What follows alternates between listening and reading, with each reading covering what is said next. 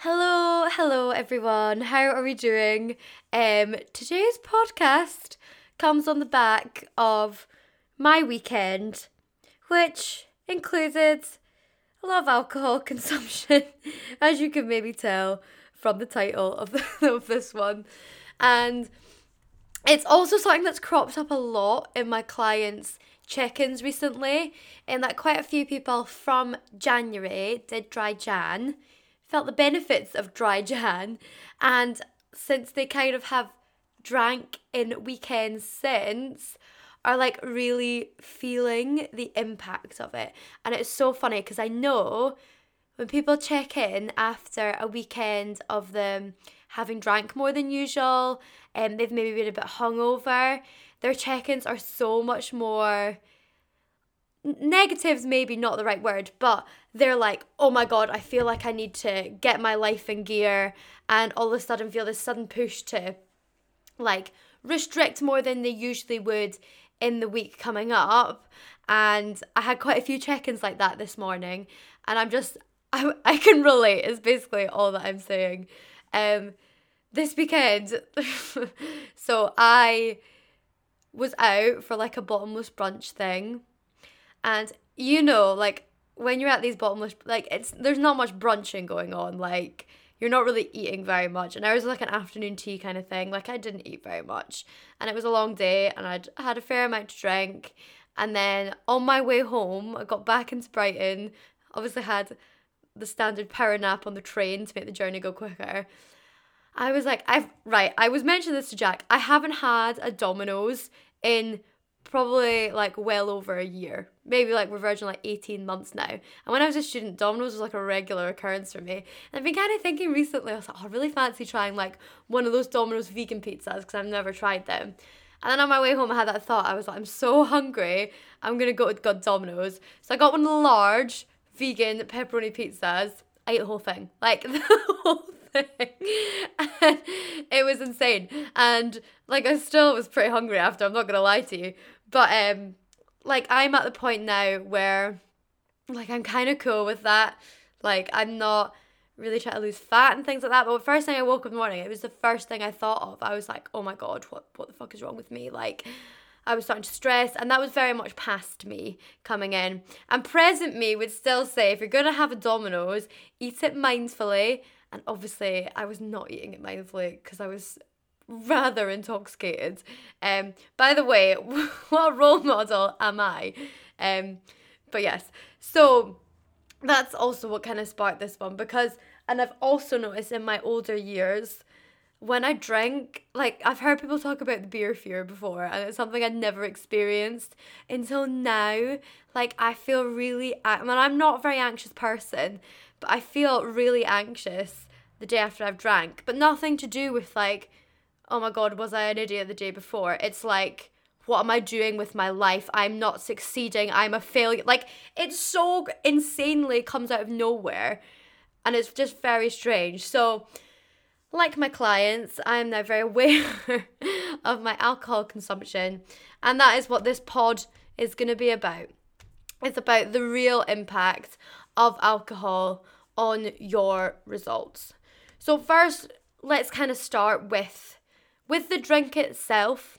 And this is especially like if you are in a fat loss phase perhaps, and you're seeing like plateaus, like this could be a real indicator of what's just slightly pushing you out of your deficit. So in terms of when you've got your food deficit for your week, often that in itself can sometimes feel like, no, I need all those calories because I'm hungry for it. The issue with alcohol is it doesn't give you that satiating properties. In fact, sometimes it can have the opposite effect and we get like the munchies. But for example, 1 pint of standard lager is probably going to set you back. It's probably going to be around 230 calories. A bottle of wine, so like 3 large glasses, about 600. And then cocktails can really be the main culprit when, an espresso martini could probably be like, 300 calories and things. And then things that are like taller, like pina colada. I bloody love a pina colada, trust, but can be even higher still. So if you had a night out where, it's like a big night and you have 6 pints, that's going to be like what, 1,400 calories, 1,400. If you're a female in a deficit, you're probably going to be aiming for like maybe around 16 to 1,800 per day. You have what, 200 calories left on that day to play with. Or if you've ate your normal diet, that kind of pushes you maybe not out of your deficit for the whole week, but it definitely pushes you into maintenance or perhaps even a surplus, depending on how that impacts your actions as well. So you can easily see that by the end of a night, you can end up being well over 1,000 calories just worth of alcohol. And pair that with a night that if you're out for dinner, and then, or maybe there's a quick drop into Domino's or the kebab shop on the way back. Yeah, it can take you out of your deficit or even put you into a surplus for the week, even though, Monday to Friday, you've been sticking to your calories quite rigidly, or if you're not tracking, you've been really mindful around your eating in terms of only giving yourself kind of 3 main meals and a couple snacks, and those meals are filled with lots of veggies and proteins and things. That can be the thing that is distinguishing your progress as a whole by the end of the month. Now, disclaimer, if this is something that you do like once in a while, like trust not every weekend am I going into London for a bottomless brunch and having a whole lunch Domino's on the way home. But if this is a regular occurrence for you, you can see how that would impact things. If it was one weekend a month and that one night out pushed you out of your deficit and into like a maintenance level for that week, you would still have 3 weeks in a deficit. So as a whole, you're probably still going to lose fat. But if it's, more regular, or perhaps I know like some of my female clients, the week of their periods, things might go up to a maintenance level if they're hungrier, if they're not able to move as much. So if you have 1 week where you have a really heavy night out, 1 week where it's around your cycle, maybe you're only getting 2 weeks of a deficit per month. And do you know what? That's freaking okay. Like, if you're okay with that and you're okay with your progress being slower at the expense or with the consequence of having a really fun big night out once a month that you genuinely enjoy, and I'm not talking about one of those where you're like, why did I do that? Why did I drink that much? I'm annoyed at myself. I'm talking about one that you will remember forever and you had a really good time. In my books, it's worth it, but that's for up to you to justify. So don't get frustrated at a slow progress if that's like something that's a regular occurrence for you. So obviously the day of when you're drinking, say you are out for dinner or you are getting food on the way back home, the issue is you're less likely to make considered nutritional choices, and you're also unlikely to feel fullness levels. I was going to say, if I was sober, would I have eaten that whole pizza? The answer is probably yes, because I was really hungry. But there's a lot of occasions where, and I can specifically remember when it's been like catch up with friends and there's been bowls of crisps at the table and you're just snacking all night, and you might not realize how full you're actually feeling because you're a little bit drunk, like you're not truly connected to all your senses. So from not even kind of the density of the alcohol, but it might be that you eat over what you would usually consume on an average day as well, just because you're unaware. And then there's then a third culprit around alcohol is ultimately the day after. You're less likely to move. You're more likely to reach for nutritional choices that you're not cooking from scratch. Perhaps you're getting in a takeaway. Perhaps you feel like you're reaching for comfort if you are feeling that anxiety. And this is when it ultimately bleeds into something bigger than just a night out. And it's the same thing, if it's one weekend in a while, it's not going to make a huge difference. But if this is a regular thing, that Sundays are like a write-off for you and you don't leave the house, then 4 days of your month where you're not getting your steps in, what adds up to like 40,000 steps that you're leaving on the table, plus potentially the extra calories you might consume on those days, plus the gym session that you might miss. And also, if you do end up forcing yourself to go to the gym, you might not be able to push as hard in your sessions, therefore you're not getting as much muscle growth out of those sessions because your body's just not up to it. So just being aware of that kind of knock-on effect it could have on your day after, which I mean, the thing is for me, like, I can't remember the last time, even when I'm really hungover, like, I won't go to the gym, but God, I will get my steps in, and I will make sure I get protein in, and I will eat veggies. Like, but that's just me. Like, it's not, I don't want this to now sound like some kind of negative mindset and some kind of punishment, because it's not. But like, my accountability is, if you're going to act like a twat the night before and drink more than you should, you're getting up and you're at least doing some good for your body and giving it some fresh air the next day. Because as much as you might want to sit in bed all day, actually it's probably not going to make you feel any better. So that's when adult Josephine has to come in and be like, you fucked up, you drank too much, this is the consequence, get out, get some fresh air and eat some veggies. So that's kind of bleeding into the next section I wanted to go into, which is kind of solutions for this, because I am not the fun police. And as you've guessed, I do enjoy a drink, and I would never expect anyone to go completely teetotal just in the pursuit of fat loss, because I don't think that's entirely necessary. So let's look at how we can actually incorporate it into our lives without it derailing our progress massively. And the obvious solution is kind of drink swaps from that calorie perspective. So one of my clients is doing this at the moment. We kind of dabbled with setting, we'll only have X amount of drinks per week, and she found that as much as she tried to implement that, perhaps it felt too much of an adjustment at first. So we're instead keeping the limit kind of in the upper limit, maybe 6 to 8 drinks per week, but lower calorie options. So where she'd usually have a pint, we're instead going to have like a gin and slimline or a glass of Prosecco, which I'm sure a gin and tonic, I need to Google it, gin and tonic calories. I'm sure it's like 60 calories. Oh no, maybe that's a lie. Oh, yeah. Gin and slimline tonic, around 115 calories. So pretty much half of what that pint is. So that can make a huge difference. Obviously, if you had 8 pints in a night, we said it takes you kind of over to that 1,400 mark. Whereas if you had 8 of those gin and tonics, still 800 calories, but less as a whole. And it all comes into calories in versus calories out. Things like light beers, obviously any kind of clear spirit and a diet mixer. Prosecco as well, I'm sure, is around like 100, 120 calories a glass. So that in itself means you're not getting that FOMO, but at least it's not the same level of density in terms of the calories. The other one is setting yourself drink limits. So whether that's on a night, whether that's over the week, if you are someone who's more likely to drink through the week. But for example, if you know you have a night out on Friday, are you setting yourself a limit on how many drinks you're going to have? And it's easy enough for you to say now when you're sober, but you seriously need to hold yourself accountable to sticking to that target, because we all know how it is. Once you get a few drinks in and everyone's getting excited around you, you're more likely to hit that target. So perhaps if you know it's going to be a long night, have drinks that you can make last longer. Like, I know I'm more likely to sip on a Prosecco than a gin and tonic, so I could nurse that for a bit longer. Could you be that person that just swaps in soft drinks every so often to spread it out a little bit more? Setting yourself limits can be a really good one as well. And then you'll know, if you're tracking, you'll know how much you got in, and you'll also save yourself the next day a bit more.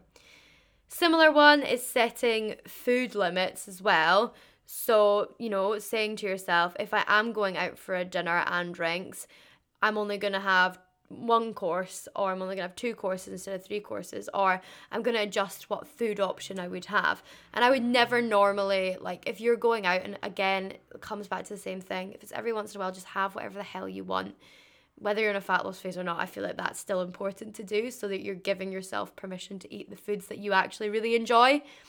But again, if it's something that's really regular, then maybe you are going to have to look into what your choice is when you go to the restaurant. So not having like 2 carby options like the fries and the onion rings, having a side salad or some veggies instead. Trust me, the word side salad sounds to me as well, but if fat loss is your priority, that's something that you need to consider when you are eating out. And this is like one that Jack, my boyfriend, does a lot, but I think it's genuinely quite a good idea, is having drunk food at home. So like when you get in from a night out, and you get really peckish, you have food in the house for you to eat. And it could be something that feels like a little bit junky, like maybe it's junky, like junk food, not like a junkie, but like if you've got an air fryer and you've got some like curly fries that you in the freezer, chuck that in the air fryer with some barbecue sauce. That's gonna be amazing, but it's probably not gonna be the same amount of calories as the like 1400 calorie kebab from the kebab shop. Or I did look it up on the nutrition guide in Domino's because I shouldn't have to look at the calories, but I was like, no, I really got to know. And my pizza was like 1200, which, to be fair, wasn't as bad as I thought it was going to be. But yeah, if I just had like, even if I had like a whole garlic bread, it would have probably only been like 800, but it might have still kind of filled that void. Also might find that you get home and then you just want to get into bed as well. So that's kind of another option. And it goes for the same thing the next day. Like, can you have food in the house that, like, even if earlier in the week you'd made like a delicious like lasagna and the day after you had that with some garlic bread and some, I was going to say a side salad again, but salad's good with pasta, right? Like, that's going to feel like a really nice, substantial meal to soak up all that alcohol. But it's, again, not going to be as much as if you're to get that, like, takeaway from Domino's. And the last solution, staying accountable to your actions the next day. So like I said before, like, if you are letting yourself be that person who goes a bit wild the night out, hold yourself to account the next day that actually, no, my body's going to need some fresh air. Some movement's actually going to make me probably feel better. It means I'll sleep better when I go to bed that night. Stay accountable to your actions the next day. If you've given yourself a gym session to do it. Like, even if you feel like death, and I am always one for saying, listen to your body. But if you've made a commitment to yourself that you're going to go to the gym and then you fucked up by getting too drunk, say to yourself, no, I'm still going to go. And even if it's a really rubbish workout, do it. One of my other clients is like this, and he won't mind me saying, but he always ends up scheduling his gym sessions for a night after he's been out, and he always manages to hit PBs and those, and I'm talking like heavy squats and deadlifts he'll do after a big night out. Always manages to get a PB. And I used to sometimes find that as well. I don't know if it was just an extra bit of punishment that I put myself through. But yeah, but just so you're really building that trust in yourself that you're not going to let yourself down. And in the future, perhaps it's going to be like, oh my God, last time I went to the gym after a night out, it was really rough. I don't want it to feel like that again. And just letting yourself know that you made that commitment to yourself and you're sticking to it. So I hope that was useful for anyone who perhaps feels that they're worried about the impact that their alcohol consumption has on their success in terms of if they have fat loss goals or just goals around their fitness in general. Obviously, disclaimer, I mean, I don't think I need to say disclaimer, but as a coach, I should be looking at the actual recommended, which I'm currently Googling right now, alcohol consumption. And in a woman, I think it's like 10 or something. 14 units of alcohol per week. That might be for men though. Oh no, it's men and women, it says on the NHS website. Which is not a lot, because a pint is like 2.5 or something, isn't it? So 6 pints over a week. From a health perspective, that is the RDA anyway. So even outside the fat loss side of things, from a health perspective, that's what you should be looking at, obviously, because that's the priority. I understand that can sometimes be a little bit unrealistic for, I was going to say my female clients who are in their 20s and 30s, but my mum knows how to party as well, and she's in her 50s. So yes, anyway, back to the point. I hope that's useful in terms of some perspective around your fat loss results. Maybe it's not having, if you can look at that and say, oh, well, actually, maybe that's not what's halting me in my fat loss because I'm quite sensible with my drinking. Or maybe this is a bit of an eye-opener and be like, yeah, no, or it's probably not an eye-opener, but it's a bit of a reality check in that where are you leaving your efforts from the week going kind of unmet or unnoticed, or you're not achieving the full potential of it because of those Fridays and Saturday nights. And as I say, I'm not the fun police. I still want everyone to do it. That's why I tried to give as much advice on doing it in a way that's still going to work in around the fat loss side of things. At the end of the day, in an ideal world, if we wanted to lose fat, we would just eat veggies and lean protein and drink plenty water and go to the gym 5 days a week and do 10,000 steps and not drink alcohol. But we're not robots, we're human beings, and we still want to experience joy in life. So if alcohol still brings you joy, which I know on occasion it does for me as well, then we can still reach our goals if we are sensible about it. I will catch you guys in the next one. Thank you for listening.